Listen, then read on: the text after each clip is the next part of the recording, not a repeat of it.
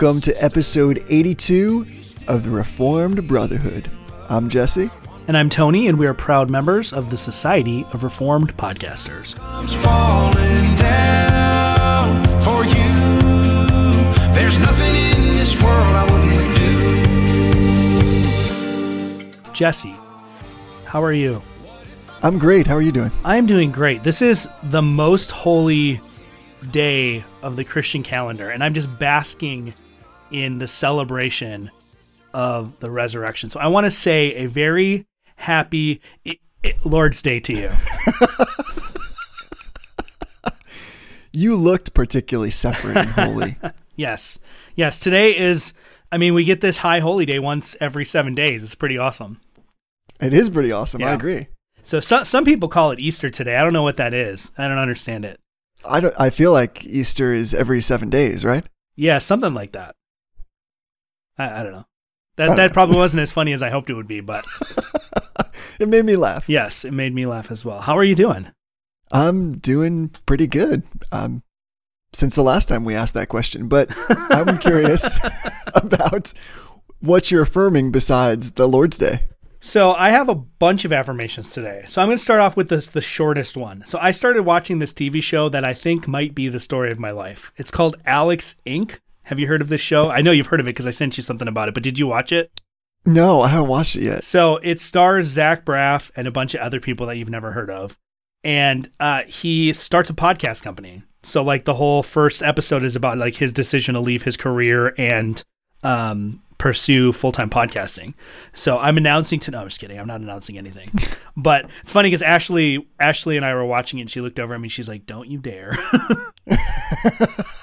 But it's really good. It's interesting and it's actually produced by Gimlet Media, which is a big podcast company. So and they make great shows. So I think probably there's going to be a good element of like realism in what it takes to run a podcast and to run a podcast company.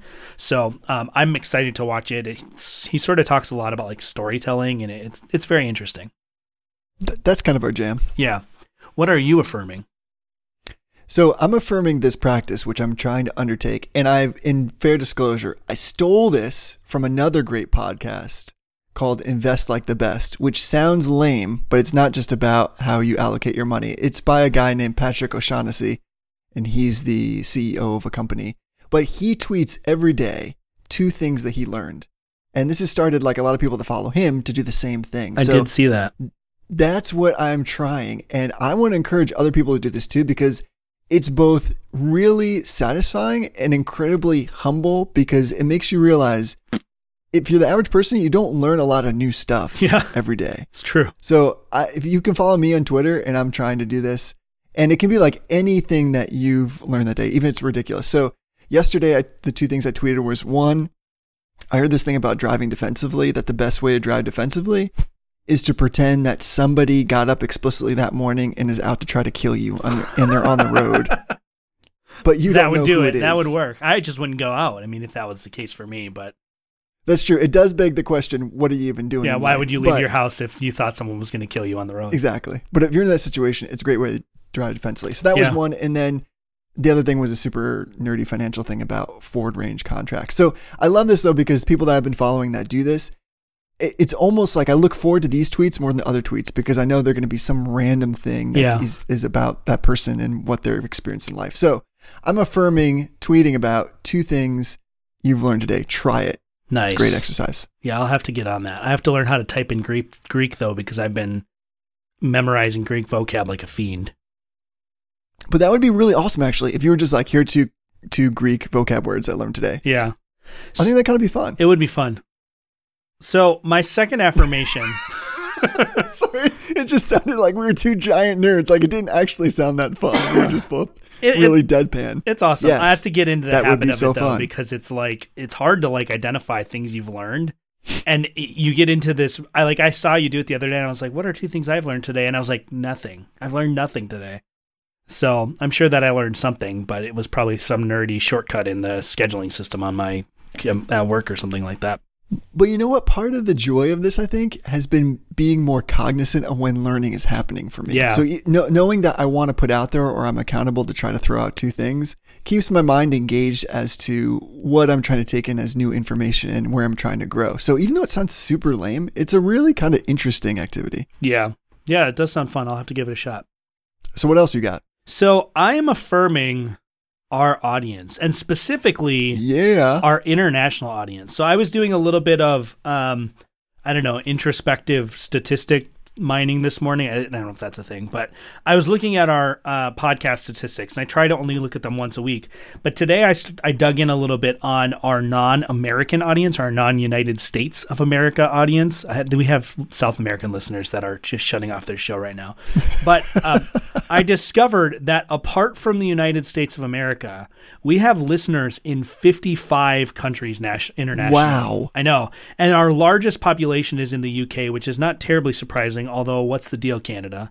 And specifically, there's a town in England called Stockton-on-Tees, where we've had a significant number of downloads from that town, or I don't know what they call it, borough, village, hamlet. Is it a hamlet? We are so hot in Stockton-on-Tees right now. So if you are a listener from Stockton-on-Tees, please call us and leave us a voicemail and explain to us why there's like this pocket of Reformed Brotherhood listeners. We would just love to hear from you. But we have listeners in Scotland, so I'm really glad I didn't try to do a Scottish accent because I would have alienated all of you. We have some listeners in Ireland. There's a fairly large London contingency. So it's just really cool to see that this brotherhood that we have been, a part of and have been trying to start and trying to spread has literally crossed the globe at this point.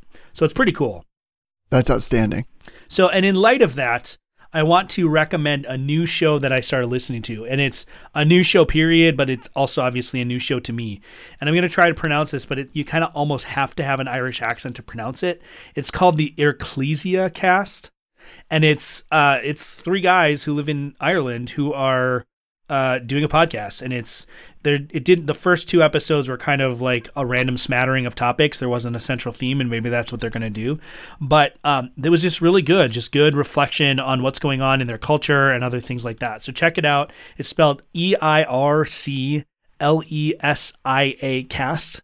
You can get it on iTunes, anywhere else you can get podcasts. Love it. That was like a great free plug. Yeah, I mean they're doing great work, and I love to see podcasts that are beyond kind of like the standard, like upper middle class white guys talking about theology.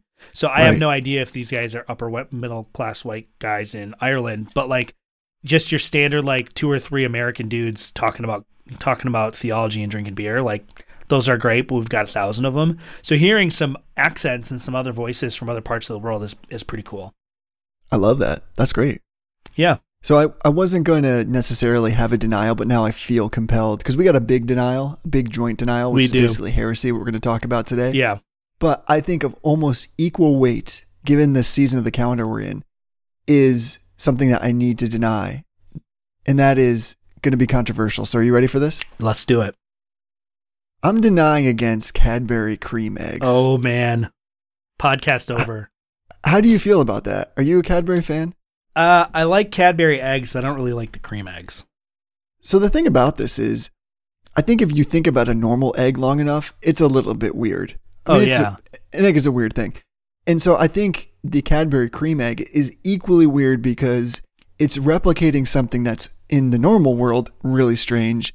And then it's doing it with all kinds of things that you don't even know what's in that bad boy. So all kinds of high fructose corn syrup and stuff. I know they're delicious. People are going to say they're delicious. That's fine. My wife loves Cadbury cream eggs. You can buy her friendship and loyalty in Cadbury cream eggs for sure. But I do think it's possible that they are the confectionery form of sin. There's just too much going on in there. Yeah. They're too weird. Yeah, I feel like there's an element of like, if you were to just like take a regular egg and like bite into it, you'd probably throw up. But like somehow when it's a chocolate egg and you still have that same kind of like consistency inside as like an egg yolk, you're not going to throw up. So I don't know why that is, but it's weird though, right? Like if you think about, unless like you're Rocky and you're trying to improve your boxing game, like maybe you throw back a couple of raw eggs. Anybody eating a raw egg normally, you'd be like, that's disgusting and weird. Yeah. But if we put it in chocolate and confection form with all the same looking elements, suddenly, totally fine. Here's what I've always wondered. Does the protein content of eggs reduce when you cook it?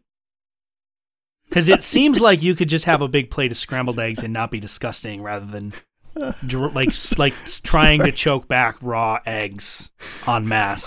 I didn't see that coming because you got so serious where you're like, here's what I've always wondered. And that's like a really specific question about eggs. You see like it's the stereotypical like Gaston from Beauty and the Beast. He eats 12 dozen raw eggs now that he's a man. And you're like, why raw eggs? Couldn't you like that's a good scramble question. them or sunny side up or I don't know. Maybe the protein does break down. It makes sense if it does. I just don't know if it does.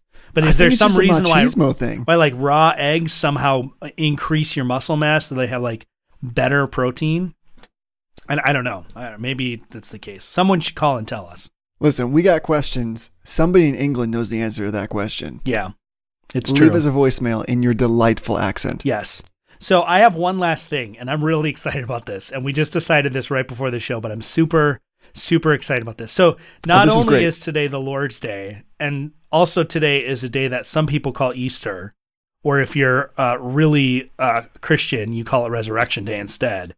But it's also April Fool's Day. So what we would like to do now, everybody, this is a secret, so don't tell Les and Tanner.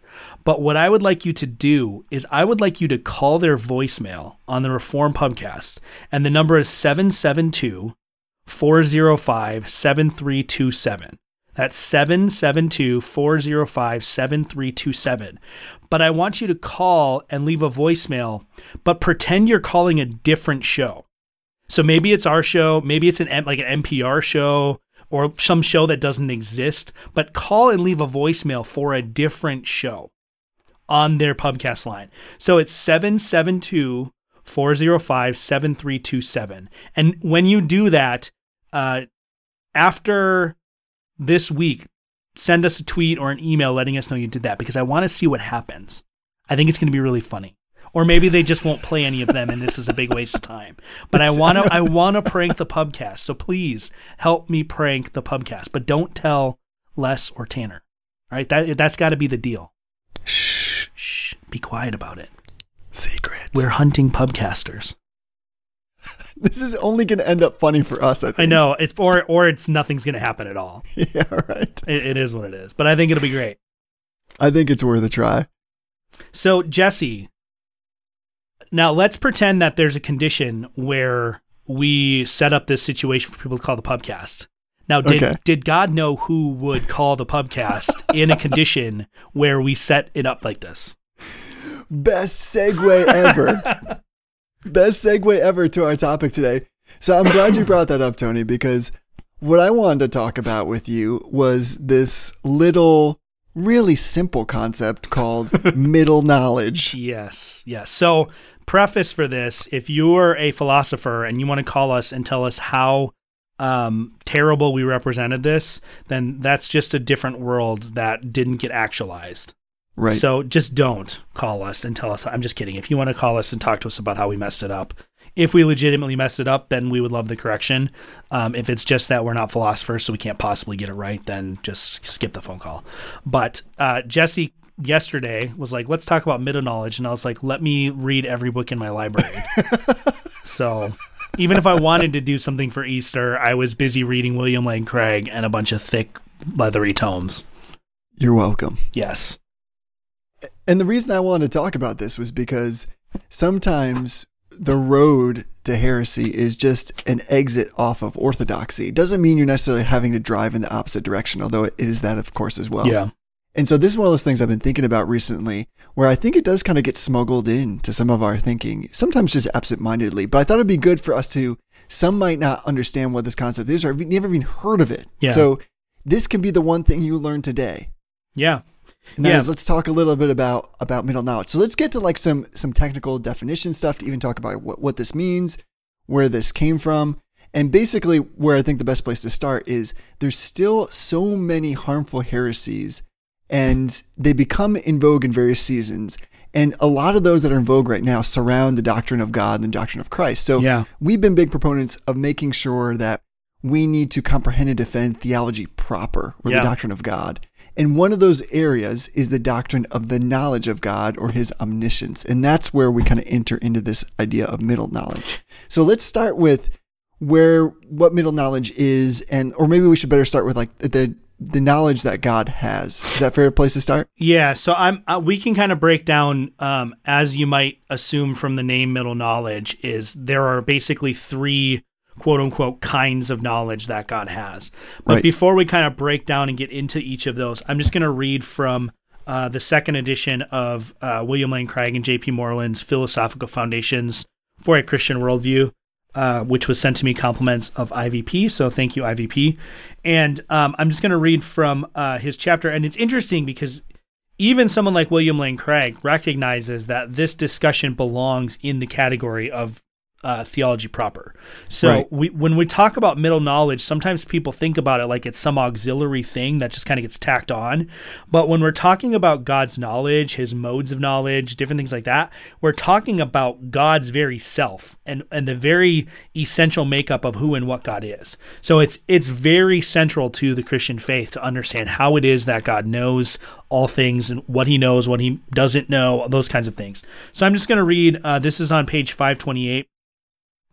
And it says, according to the Counter-Reformation theologian Louis Molina, logically prior to the divine decree to create the world, God possesses not only a knowledge of everything that could happen, natural knowledge, but also everything that would happen in any appropriately specified set of circumstances, middle knowledge. God's natural knowledge is his knowledge of all necessary truths. By means of it, God knows what is the full range of possible worlds.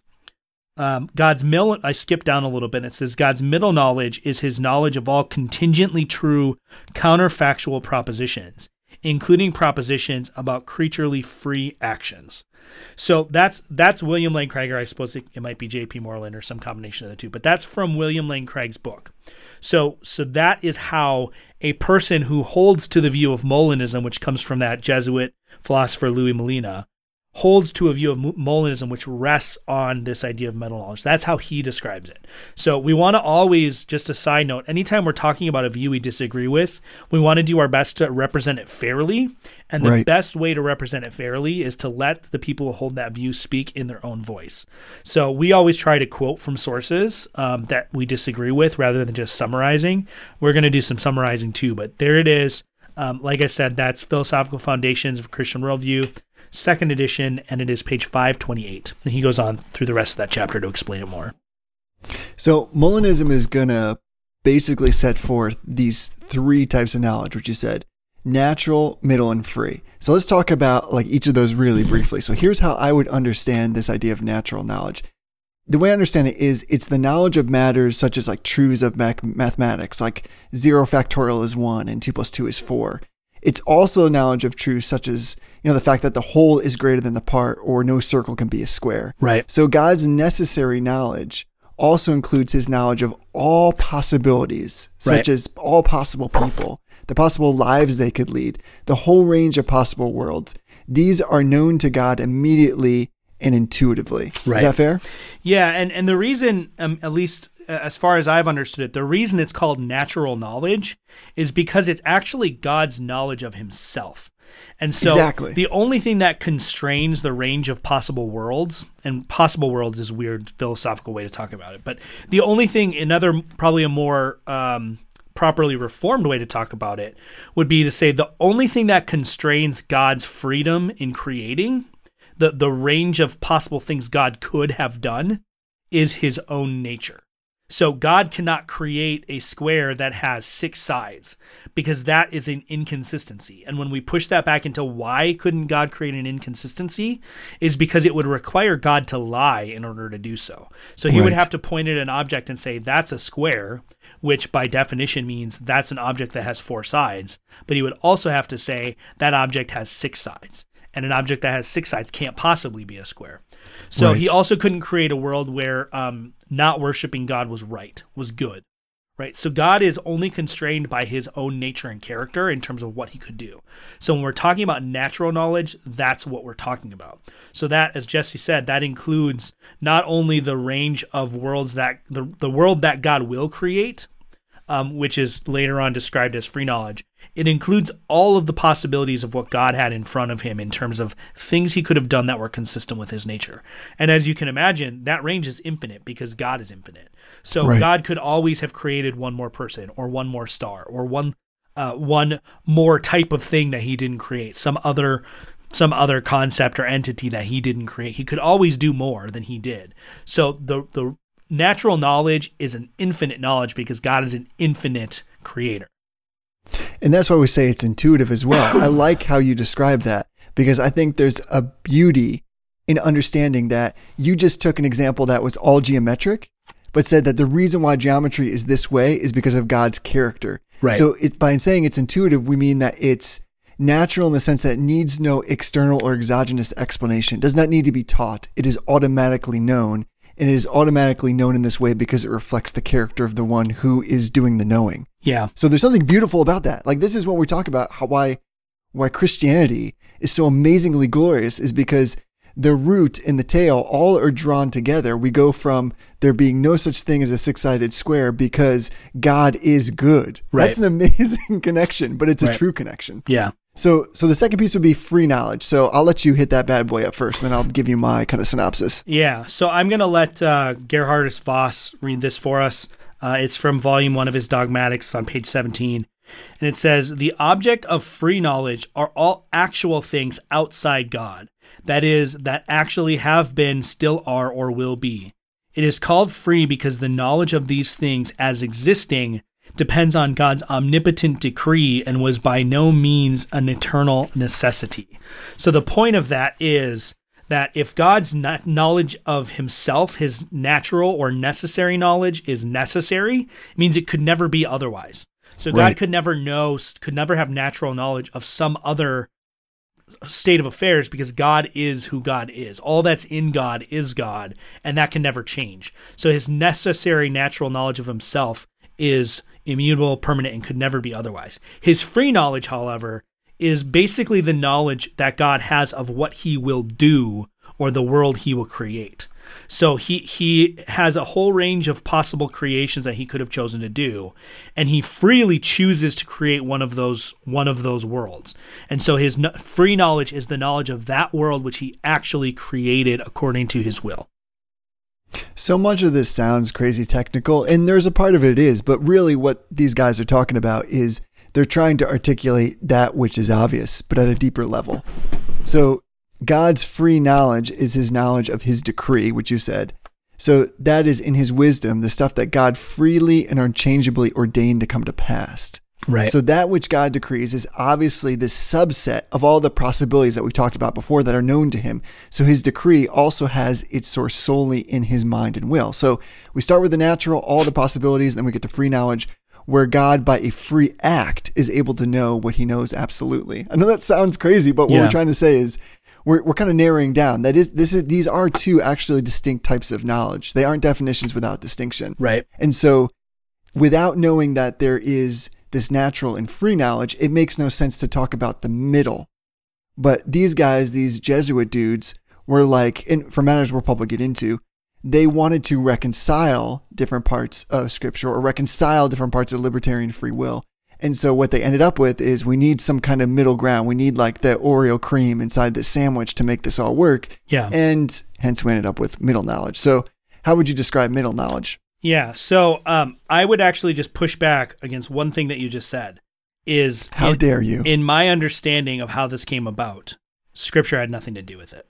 So, that's fair. They weren't trying necessarily to reconcile scripture and scripture, at least not in a direct sense. It's not like they had verse A and verse B and they were trying to say, well, how do these things work? They were, if I'm trying to be charitable, which I'm hoping to be, they were trying to say, we hold this to be true because of the Bible, and we hold this to be true because of the Bible. So what do we do? So I'm going to read again from Voss. It's on the following page. This is in, I think it's chapter 1, but it's on page 18. I would assume it's chapter 1. Otherwise, chapter 1 is really short. It says, so what is so-called middle knowledge? And the answer he gives is, it is something that Jesuits, Lutherans, and Remonstrants, or Arminians, introduced between necessary and free knowledge. By this is meant the knowledge that God possesses of certain things that would occur independently of God by the free determination of human will, provided that certain conditions would be fulfilled beforehand. For example, God gives to some his word and the Holy Spirit, but not to others. We conclude from this his omnipotence in granting the means of grace. No, the proponent of middle knowledge responds, God knew which persons would convert themselves by a free determination of will when these means are presented to them, and therefore brings these means only to them. Boom. Yeah. I mean, I'm confused, and I'm reading it off the page. So, well, but here's the thing about middle knowledge is, I think actually once we get into talking about what the idea is behind it, this actually will seem more familiar to people because of the three, it's the one that probably we've heard at various points in our life. So how I would describe it is like this: given a whole array of possible worlds that God knows, given worlds in which men and women were free in this relevant indeterministic sense, that is, that God is not superimposing something upon them, a choice, God has knowledge of all such possible outcomes. So if placed in one set of circumstances, God knows what Jesse would freely choose. If placed in another set of circumstances, God knows what I would also freely choose. So this is true for all possible people on all possible circumstances. So God has this middle knowledge by inspection of all the possibilities that the free will of each person might choose. But he doesn't know, I'm trying to be charitable too, he doesn't know what the end result is going to be. That is, the person actually has the free will to make the choice, but God knows, given all these circumstances, what that choice will actually be. Yeah. And I think it's important too to remember that Molinism, which originally started with the Jesuits, with Louis Molina, is not a position that has like a denomination or a particular body. So trying to even pin down what, quote, the Molinist or the middle knowledge view is can be difficult, because there are some kind of hardcore philosophical Molinists that look at William Lane Craig's articulation of Molinism and say he hasn't got it right. And then William Lane Craig will look at some other people and say, well, no, they don't have it right. So William Lane Craig, for example, would say, no, God knows what the outcome is because he chooses which world to actualize. And so he does know exhaustively what the outcome is. And he actually determines the outcome because he determines which of the free worlds he will create. So I just want to explain this. This is a diagram. I'm not going to try to explain a diagram, but this is a really helpful way to think about it. And I actually had this conversation with kind of a Craigite, and he confirmed that this is an accurate way to think about it. So if you think about God as coming up to a closet and God's trying to choose which shirt to wear, right? God has a range of possible shirts. That's all of the closets, all of the shirts in the closet are possible worlds that God could create. So God's trying to choose which shirt to wear. Right. And so he then says, I'm only going to choose from the orange shirts. So he takes this whole range and he shrinks it down to a specific set. And in Molinism, the orange shirts are the worlds where creatures make free decisions. So there's possible worlds where creatures don't make free decisions. They make entirely determined decisions. And then there's worlds where they make free decisions. So God has shrunken his choice down, his range of options voluntarily down to the orange shirts.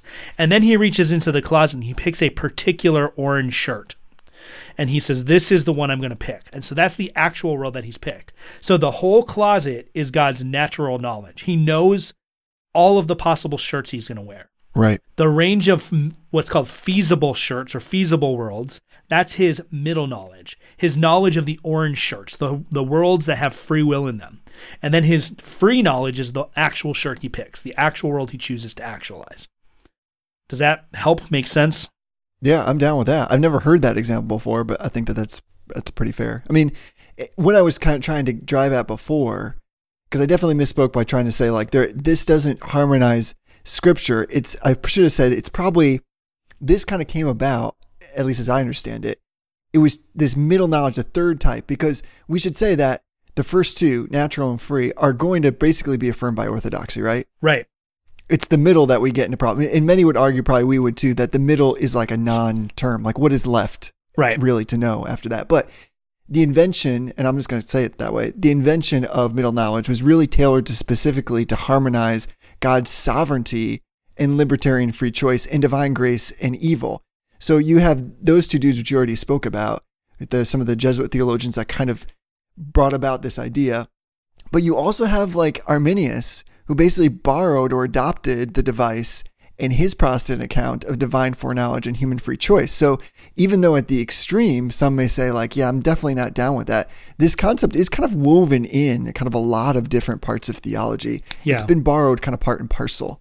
So it's worth talking about, or at least like being able to identify and label. And many times this is the piece that harmonizes two different doctrines that we really want to hold to. Like we want to give God the primary role in a sovereign kind of superintending will, but we don't want to, for whatever reason, eliminate free choice when it comes to things like salvation.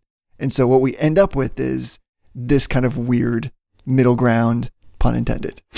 Yeah. And that's, so I'm just going to throw it out there. I'm not going to beat her on the bush. Let's do it. There Put it are out there. there are Calvinists who think that they can also be Molinists. Yes. That is ridiculous. Yes, and the agreed. reason that is ridiculous is because you would have to be saying that the founder of Molinism, or the founder of middle knowledge, is an idiot. Now, I'm happy saying that the founder of Molinism is an idiot, but the reason I say that is because Louis Molina specifically and explicitly was articulating this view to counteract the Calvinists and the Jansenists. And the Right. Jansenists were a group within the Catholic Church who said, you know, that Calvin guy's not really that far off. And so Louis Molina is saying, no, this middle knowledge, this actually undercuts Calvinism. So if you're a Calvinist who thinks you can be a Molinist, you're not. You're either not a Molinist or you're not a Calvinist. So let's just get that out of the way. That's not a discussion we have to have. I'm glad we got that off our chests. We can have it a different time if you want, or if you want to call, someone wants to call in and refute that. But you hear it a lot that, oh yeah, well, I'm a Molinist Calvinist. Well, no, you're not. You're either a Molinist Right. or you're a Calvinist, or maybe you're not either, and you're actually probably an Arminian. But the two are not compatible. And I just want to read, and then we can move on. But I want to read from the Westminster Confession, chapter 3. And this is specifically a response to Molinism, as far as I understand it. And it's 3:2. It says, although God knows whatsoever may or can come to pass upon all supposed conditions, yet hath he not decreed anything because he foresaw it as future, or as that which would come to pass upon such conditions. And what's happening there is they're probably responding to Arminius's use of middle knowledge. But what they're saying is that, no, it's not about God looking into the future. And I think this is where we're going to probably spend most of the rest of our time, is Molinism undercuts God's self-sufficient knowledge, right? Molinism makes it so God has to have knowledge that comes from somewhere else. Right. It comes from outside of himself. And they have all sorts of philosophical ways to try to get around that and to try to explain it. But I've never heard one that I've found to be coherent or compelling at all. So just stop saying it. If you're a Calvinist, stop saying it. Stop trying to argue for it. Just pick one side or the other, right? Either be a Molinist or be a Calvinist. But stop this silliness. Pick a jersey. Can I hit that nail too? Yes. Because I really want to now. Pound it. So I think this has to do with, again, understanding that you can exit the orthodoxy highway and Yes. really get yourself into trouble really quickly, as opposed to thinking that if you turn the car around, you'll know for sure because you're going against traffic. So to me, this means that if you are a Calvinist who denies the possibility of a libertarian free will for theological reasons, which many would do, then you can't by definition combine your Calvinism with middle knowledge. Middle knowledge is not knowledge God has about what causally determined creatures would do when placed in various circumstances. Right. That's Calvinism. Yep, exactly. Middle knowledge is only knowledge of what libertarian free creatures would do. And these creatures are not causally determined by God's will. Exactly. So the only way that one could ever hold the middle knowledge is by affirming the possibility of creatures having libertarian free will. So to your point, pick a jersey. Yeah. And that's what I'm a little bit afraid of, is sometimes this stuff gets kind of like smuggled in, and we're unknowingly basically supporting other ideas that are the underpinnings of this particular philosophy without even realize that we're doing that. Now that happens in all areas of life, so it's not like we shouldn't commit to one thing because we're afraid that we might be inadvertently affirming something else that we disbelieve. But this is why it's good to try to find 2 things you learn every day so that you can try to understand better what it is that you actually believe. So I'm with you. Most people are going to say libertarian free will, at least from a reform perspective, is nonsensical, and therefore by the same definition and extension, so also is middle knowledge. So we've probably beat that thing to death. Yeah, but it needs to be beat to death because it's something that I hear all the time. Even in places like the Reform Pub, we have to kick people out on a fairly regular basis for trying to claim that Molinism and Calvinism are compatible. And, really? And arguing that really got me going. Yeah, it got me choked up. Essentially arguing against Calvinism in an attempt to make Molinism palatable to Calvinists. And they don't realize they're doing it. And that's the dangerous part is, I don't know if you have ever had it happen where you're driving and this on-ramp, off-ramp analogy that you're working with is really good because there are places in Boston where you'll take one ramp, right? You exit the freeway, right, and then that ramp splits to both directions you want to go. Yes. Yeah. And you get on the wrong one and you may not know it for a long time until all of a sudden it loops around and you're going the opposite direction. Right. And that's exactly what happens here is that you think about this and you're like, oh yeah, this sounds great. I mean, God still is sovereign because he still chooses which world actually comes to pass. And, he knows all these things before creation. So his omniscience is preserved. And all of a sudden you're like, but wait a second. He only knows what free creatures will do because he looks forward and sees it. Wait a second. Right. How is it that his knowledge of the creation, the acts of free creatures is prior to his decree? And then all of a sudden you're like, oh, I guess I'm not a Calvinist anymore. Right. And everybody that I know who has followed a trajectory where they try to synthesize Molinism and Calvinism, everyone that I know has ended up not a Calvinist. And now don't hear me saying that like not being a Calvinist is the worst thing in the world. Obviously, we think Reformed theology is the truth. We think it's the most faithful articulation of Scripture. But I'm going to have a bigger problem with someone who ends up a Molinist in terms of their ultimate status as a Christian and in terms of the purity and the efficacy of their theology than I would a Lutheran or a even just like a general evangelical who doesn't really have a position, because Molinism, middle knowledge, strikes at the very heart of theology proper. And so you end up with a different God because the God that you're worshiping is not a God who decrees all things. He's a God who to quote William Lane Craig, who plays the hand dealt to him by free creatures, by the free choices of creatures. Now, there are a lot of Molinists, and this is what I mean when I say Molinists it's a wide range. There's a lot of Molinists who just facepalm hearing William Lane Craig say that. But he has defended his use of that analogy time and time again. And he literally is saying that God is constrained. God can only do what free creatures let him do if he wants to create a world where freedom exists because of the commitment to libertarian free will. God cannot determine the actions of creatures, the free actions of creatures, because that's how freedom works for him. So I really can't emphasize it enough, is this is a really dangerous theology. It is. And in the middle of that process, though, as you were saying, where you've kind of gone off the road a little bit, you're thinking, oh, so this is what happened with Pharaoh. Suddenly that all makes a lot of sense. Exactly.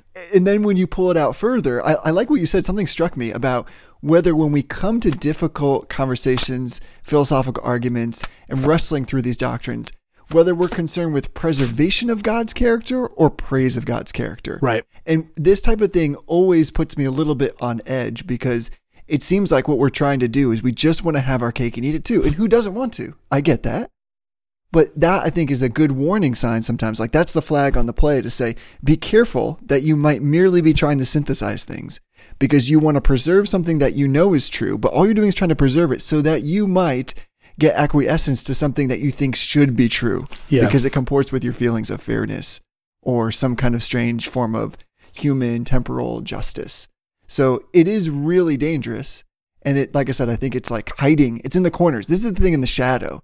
And it only comes out once you kind of push out on the logistics of this. I mean, why? So if you've run into this like in the pub or other places, like why do you think it is so prevalent? And why is it? Because isn't it really ironic that somebody would start like a large, like theoretical argument, a movement forward on this concept to prove why it can be inherently Calvinist, but at the same time they're actually giving up the ground that they're standing on. Yeah. You know? Yeah.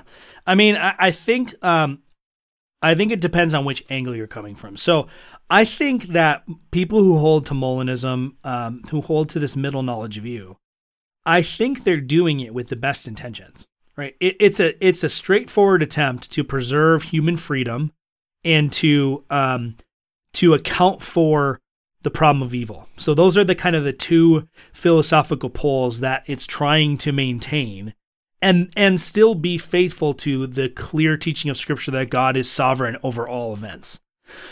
The problem is that it, as you said, it kicks out its own feet because it ends up, as I said, it ends up reducing God to no longer being sovereign, but being at the mercy of the creatures that he's, and it doesn't surprise us, right? We've talked about it when we talked about divine sovereignty. We talked about how either creatures are conformed to God's will, or God is conformed to creatures' wills. Those are the only options. And so we as Christians, as Calvinists, we say, well, no, this clear teaching of Scripture is that God is supreme, and so all things are conformable and agreeable to his will. Well, the Molinists and the Arminians and some Lutherans and most Roman Catholics are going to end up in a position where they say, well, no, at the end of the day, there are some things that God wills and desires that do not occur. And so I don't know why they object to us saying that they have a God who's conformed to the will of creatures, because they say it. They say that, well, God wants to save you, but you're too stubborn. And so God's will can't be done, and ultimately you get your will. Well, that's the same thing as what I just said, but you're objecting to it. So the other flip side of it is the reason that I think some people who are Molinists try to articulate it such that it is agreeable to Calvinism is because they see an in. They see a way that they can kind of get in the door and convince some people of what they want and try to pull the Calvinists back from what they see to be an error. So they're wanting to say, yeah, God's sovereignty. We both agree on God's sovereignty. We're aligned. But, you can't account for human freedom. So why don't you just take this one little step my direction, and then you can account for human freedom while maintaining your zeal for God's sovereignty. Right. So I think it's a tactic. And when I say tactic, I don't mean it's like some nefarious scheme. We all do things to try to convince other people of our view, right? A very common Calvinist tactic is to demonstrate that everybody limits the atonement in some way, and then demonstrate that the way we limit the atonement is logical and consistent with the Bible. So it's not a nefarious scheme. It's not anything like that, but it is an attempt to convince you not to be a Calvinist anymore. So there's a little bit of deception, I think, when they say, well, no, you can be a Calvinist and a Molinist. Even they recognize that you're going to have to give something up that's central to what it means to be a Calvinist in order to be a Molinist. Right. I see a lot of this dependent on what I would say is faulty logic and not biblical truth, that's like the main thrust for moving this argument forward. So the Molinian logician, I think, normally would argue that an action must first occur before it can be true. So God then cannot know anything in this manner as true and absolute unless it has occurred first. That's the outworkings. I'd say that's like the standard default normative position. So the free acts of men cannot be true acts until they're actually acted. Does that make sense? Right. Yeah. Like I think that's what they would say. So God cannot know something as true until men in time act out their free choices. Then that becomes knowledge that's true for God. So in our temporal state, if let's say my wife is going to go to the grocery store and she's describing a particular aisle to me, like the aisle with organic chocolate. I don't know. I'm trying to think of something like really specific and weird. I don't know. What else can you buy that's weird, that's organic? There's all sorts of things you can buy that's weird and so organic. You know that does everybody know? Okay, so here's a good example. If you know that weird aisle, if what I'm saying makes sense to you, it's probably because that knowledge is known to you and is true because you've actually experienced it. Right. So in a sense for me to say like, yeah, I know that aisle, that is true because it has been actually actualized in a sense. Right. So that's what they're saying. So God then becomes dependent on the acts of men instead of on his own eternal decrees. I think that's like the major punching point right there. Yeah. Oh yeah, for sure. It has to be that way. So I'm sure there's some listening, or maybe not, but that would say you guys are being like really extreme. Like you're pulling this out to an extreme degree. But I don't think we are, because like you said, one must trump the other. And the reason why I think this is faulty logic is, one, we don't find this logical thread in the Bible. And we're also, I think, trying to apply some kind of human logic, our understanding of what it means to know something, on God. And all of our knowledge mostly is experiential, or it is learned, or is it exogenous? Right. So I think this is just bad logic. I mean, what do you think? Yeah, I agree. And that's exactly it is. They want to say at one point, they explicitly include the fact that the free decision of creatures is logically prior to the decree of God to create. Right. So the free decision of creatures has to be independent from the decree of God, because that's built into their system. But then once they get there and you say, so God has to learn about the free decisions of creatures because he doesn't decree them, they go, oh, well, no, he obviously he knows about them. Like they that's part of his knowledge, and he always has that knowledge. But you say, well, but where does that knowledge come from? Because on the Calvinist view and the historic Orthodox Christian view, right? Before Molina, there really wasn't this middle knowledge. There was some, Origen had some kind of squirrely things. There was a couple people throughout church history that had something sort of like it, but Molina was really the first to really articulate this. Before that, there was necessary knowledge, which was God's knowledge of himself and all of the possibilities that entails. And then there was free knowledge, right? All of those come from God. All of those start with God, and his natural knowledge of himself is prior to his decree because it's knowledge of himself, and he has to be logically prior to his decree. And his knowledge of himself is, because his knowledge of himself is in God and therefore is God because of divine simplicity. Inherent. Yep. Right. And then free knowledge is his decree. It's his knowledge of what he decrees. So prior to this, there was no concept of God, no Christian concept of God having knowledge that was independent from either a necessary truth or a decree of God. And it was with Molina that you have the entrance of some knowledge in God that is not a result of God directly. It's not a result of God's nature, and it's not a result of God's decree. So it has to be the result of the free creature. Right. So I really don't think that we're misrepresenting them when we say the knowledge of free creatures has to come from free creatures. Now, yes, God decrees to, this is where the logic piece of it falls apart for me. And maybe I'm just not astute enough of a philosopher, but I don't understand how you can logically say that God's knowledge of the result of the decree is logically prior to the decree itself. I don't understand how that can happen, but that's how they try to tie everything up and resolve it. Is the decree to create causes the free creatures, who then cause his knowledge, which comes prior to his knowledge of the decree. So it's this weird like circular reference that I don't quite understand how they get there. I don't get it either, and I get concerned. So there's a difference between self-referring and circular reference. Right. And I think the latter is a problem logically and in all kinds of thinking. So to me, it's like a circular error in an Excel sheet. It doesn't make any sense. And that's where I think it's based mainly on what we can do by trying to order our argumentation versus what the scripture says, because there's something like inherently unsatisfying and also kind of against the biblical explanation of God's character by trying to bring in middle knowledge. It just does not comport. We do not see that either explicitly or implicitly in the scriptures as an example of who God is and how he acts. So like time forbids us from going into this now, but like Matthew chapter 11, I know there's a lot of talk about that in terms of, is that being an example of Molinism? But all we're talking about is that God, in his sovereignty, in his good pleasure, he does hide knowledge from some, and he reveals the same hidden knowledge to others. So the Bible does not speak about God not knowing anything until man does something, but there's a sense that he already knows it, but he just hasn't revealed it. It's his choice to reveal that, and his free knowledge is his free choice to bring about that which he wills. So I think you're right. At the end of the day, what we end up doing is we undercut a lot of God's sovereignty. We undercut something about his character. We undercut something about the beauty of the world that he's created. and why he's created that thing. Yeah. And as you and I were talking beforehand when we recorded this, it got me thinking about how we even look at the life of Christ. Yeah. And if we bring middle knowledge into the understanding of even the crucifixion, all the details, all the circumstances that surrounded that, then I think we're prone at times to look when Jesus is being punished, when he's being scourged, when he's being belittled by Pilate, and say, I feel so sorry for Jesus. Like, we shouldn't feel sorry for Jesus. We should feel thankful that there is a Savior who volitionally, by God's superintending will and divine plan, undertook all these things with perfect foreknowledge so that he might make us forgiven. We don't need to feel sorry about that. Yeah. And I think we have a tendency to sometimes feel sorry about it. And I think that tendency comes from this idea of just feeling like, isn't this too bad that all this stuff is happening? And that's not the way we should look at it.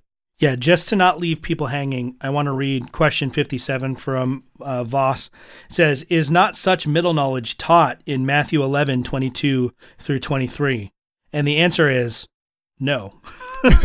He goes on to explain why, but he just says, no, it's not. It's really not. So, and you just said something that I think this may be a breakthrough. So I don't know if there's a light bulb that I can have go off over my head. But what you just said really, really clicked for me is, so Jesus Christ, according to his human nature, in William Lane Craig's view and Molyneux's view, is a free creature, right? Right. So that means that God had counterfactual knowledge of Jesus sinning. Right. Because Jesus, if he's a free creature, could have chosen not to obey the Father's will. So that puts us in this ridiculous, just blasphemous, straight out blasphemous position to say that the Father knew the true counterfactual of Christ's sin. I don't know what to do with that. I'm like literally aghast. I've never thought of that before, and maybe that's something I need to try floating out there the next time I'm arguing with a Molinist. But this is the thing: is this kind of sort of crazy philosophical speculation puts us in really weird spots like that. Exactly. Now the Molinist is forced to affirm that God knew about the possible world where Jesus sinned. Yes. And yes. Here's the thing: is that there are some Calvinists who would say that Christ was not impeccable, that he could have sinned. And so they're saying God knew a possible world where Christ sinned. That's middle knowledge. And that's exactly where we run into the problem, is that we have now postulated a situation where God knows all of these things, and some of them are downright blasphemous and ungodly to even consider. Right. And so now we're saying that God is considering something blasphemous and ungodly. So not only do we have Christ sinning, we have the Father sinning against himself. Yes. Now we are lost in our sins. We have, if that's the case, we have an evil God. There's an evil creator out there who not only contemplates the good, but he contemplates and knows. And if he knows the evil is part of him because his knowledge is part of him. So we have to be really careful that these threads don't draw us away to something that we shouldn't. And here's that tension between the Molinists basically trying to bring together this philosophical concept in the scriptures. So they would, I assume, would affirm, all of Hebrews, understanding that we have a great high priest who is just like us in every way, yet did not sin. So if that's true, and they affirm libertarian free will, then Jesus did have libertarian free will.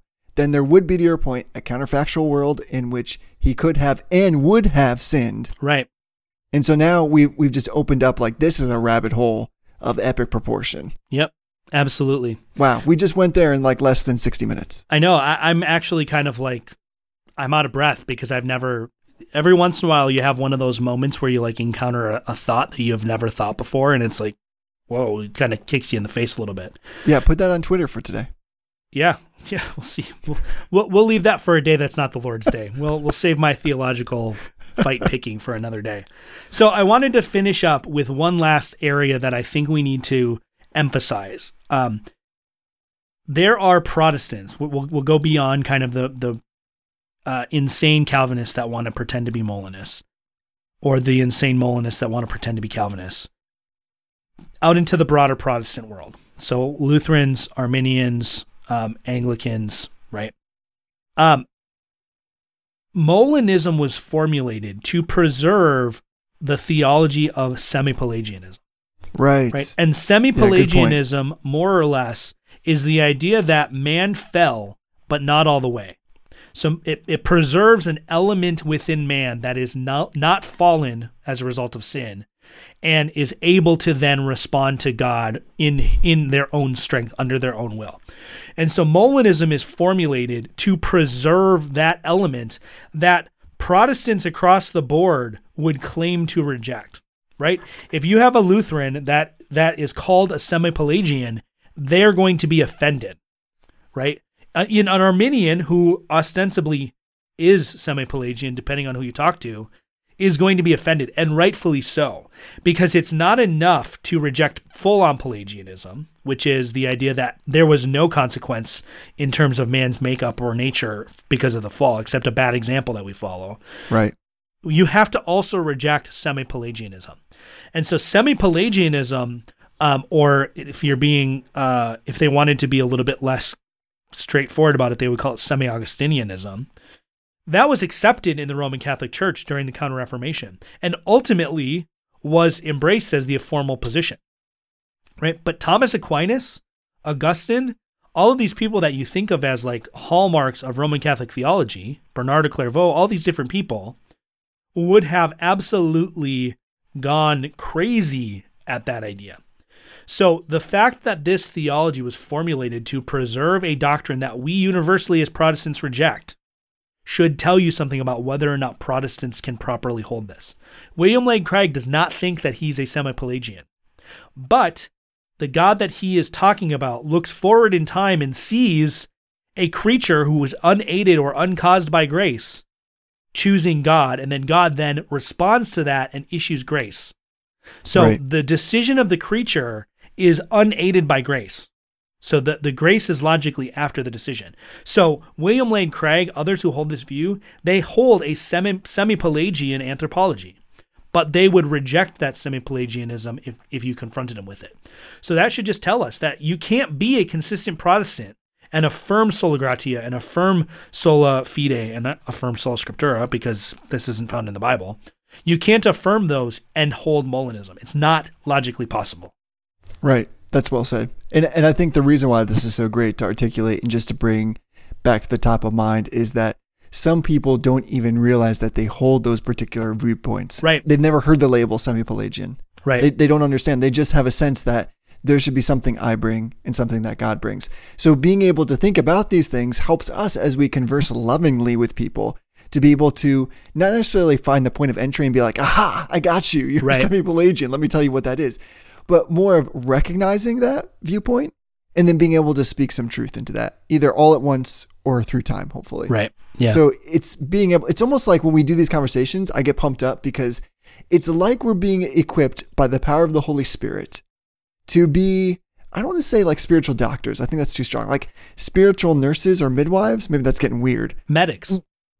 Yeah. That's a great way. Like first medics, responders. like EMTs in some ways, like to be able to help and identify. And sometimes we're the sick one. Medics get ill as well. And we need a brother or sister to come alongside us. But it's really super important that we get that medical training over and over again so that we can recognize, diagnose. And sometimes we diagnose it in our own lives. So it's not just, we shouldn't, in other words, like the best part of theology is not learning theology so you can teach somebody else. It's learning theology so that you can teach it to yourself and live in that way. And then in the living, it'll be doing the teaching as well. Yeah. Yeah, absolutely. I couldn't agree more. And that reminds me, I can't find who said it. I'm actually seeing it quoted by Catholics, which is weird. But there's an old saying that the church is not a museum for saints, but a hospital for sinners. And that's the truth. And I like what you're saying is that learning theology and learning this kind of theology, you might say that what we're doing today is polemic theology, where we're digesting a view that we disagree with, we're trying to accurately represent it and understand it, and then we're trying to talk about how do we overcome it. You're going to run into people out there who hold this stuff, whether they know it or not. The average, I would venture to say, the average evangelical that you're going to run into in a non-denominational church is going to affirm in more or less ways the adage that God helps those who help themselves. Right. And that is like a perfect example an articulation of semi-Pelagianism. Yes. The idea that like, well, God does most of the work, but we got to come to him. We got to come to him and, we got to trust him. And then if we trust him, he's going to save us. Well, that sounds like it makes a lot of sense until you realize that you have to deny that man is truly, totally fallen in order for that to work. And so we come to these people and we say to them, do you realize that your view that you're articulating means that there has to be some part of you that's not tainted by sin? And they might go, no, that's not it. But now you have the means to articulate it. And then you can go back and say, well, did you know that in the history of the church, there's this view called semi-Pelagianism that's saying exactly what you have. And all Christians everywhere, even Roman Catholics for the most part, would say semi-Pelagianism is not a great idea. Right. Now you've got a lot of good ways to broach that subject. And it's because you took the time to try to study a difficult topic like middle knowledge. Otherwise, you may not have even recognized that there was a problem when someone says, yeah, well, I think that God just knows all of the different things we could do. And he knows who would be saved. And so, or he knows who would follow him. And so he sends special grace to make sure that those people who would choose him are given what they need to make that decision. Well, right. That's Molinism. That's not good. So take the time to study this stuff. It's hard stuff. It's really difficult. I'm sure that I've made missteps in articulating it. Just a couple quick resources. Volume 1 of Institutes of the Elenctic Theology by Francis Turretin. It looks like around question 13. And that starts around 212.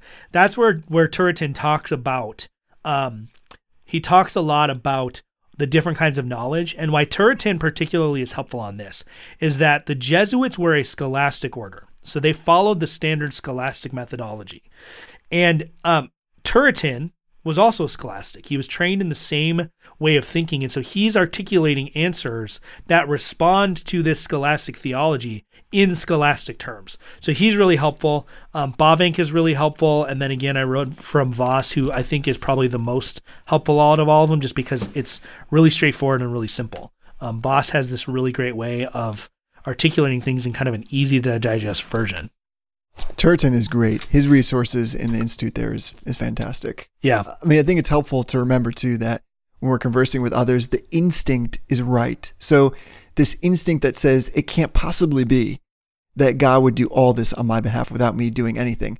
That's what makes grace so scandalous. Yeah. Yeah. That's the beauty of it. So there is a beauty that we strip away. We try to, take the varnish off, so to speak, by making it seem like, well, isn't it helpful that I come with my open hands, that I put up my arms to receive the gift? That's not what we find in the scriptures at all. So you're right. That was well said. So study up. Hopefully nobody's mind did like a huge somersault, but this actually was a way to encourage. And if for anything else, sometimes in my own life with all different kinds of disciplines that are difficult to grasp. So for instance, in my own world with finance, sometimes somebody will just say something to me and be like, don't do this thing, or this thing is not going to work. And sometimes I just have to take that at face because I don't understand it in its entirety yet. But with enough time, I'll understand, oh yeah, that was right on. That was good knowledge to know that I should just avoid that thing and come back to it and continue to research it. So don't take our word for it per se. Continue to go back into the scriptures, of course, and study what God has to say for himself. But at the same time, you and I are also standing on, as we just read in terms of the resources, the shoulders of those who have really waged significant blood, so to speak, and scholasticism over these philosophical concepts in conjunction with the scripture. So we're standing on firm ground. But what you should probably do still is just call us and leave a voicemail. But anything, we need, especially if you live outside the United States. Yes. Although it might be expensive. That might be why we don't have voicemails for them. If it's expensive, don't do it. Unless you got something super important to say, then yes, do it. Yeah. We'll figure out a way for you. We'll figure out a way for you to leave us some voice stuff. You can just record the audio and email it to us, I guess. Well, that's also true. The phone number is 607-444-2767. Bros 2767. Well, I just want to say thank you, Tony, for being willing to broach this heavy topic with me on just short notice, just a casual, chill conversation about middle knowledge on the Lord's Day. I need to go actualize a world in which I'm taking a nap. Do you think that It's like the most that could work? philosophically nerdy way to say that you want to take a nap. My favorite meme that I've ever seen is it's a picture of William Lane Craig, and it says possible world where William Lane Craig is correct about soteriology, and then at the bottom it just says not actualized. I love it because it's so beautifully, respectfully snarky. It's just, It is. It's everything that a meme is supposed to be. It is. That's actually a really good example. I feel like that's the proper way to close this whole thing down. It is. So leave us some voicemails, shoot us some emails. If you want to support the show, you can either do that by sending us something on PayPal, reformbrotherhood@gmail.com, or you can go to patreon.com/reformbrotherhood if you'd like to set up a recurring donation. Those funds go to help us cover some of our costs in terms of web hosting and microphones and things like that. But don't feel compelled. We just want to make good podcasts. So Jesse, bring us out. Well, Tony, until next time, honor everyone. Love the brotherhood. What if I'm far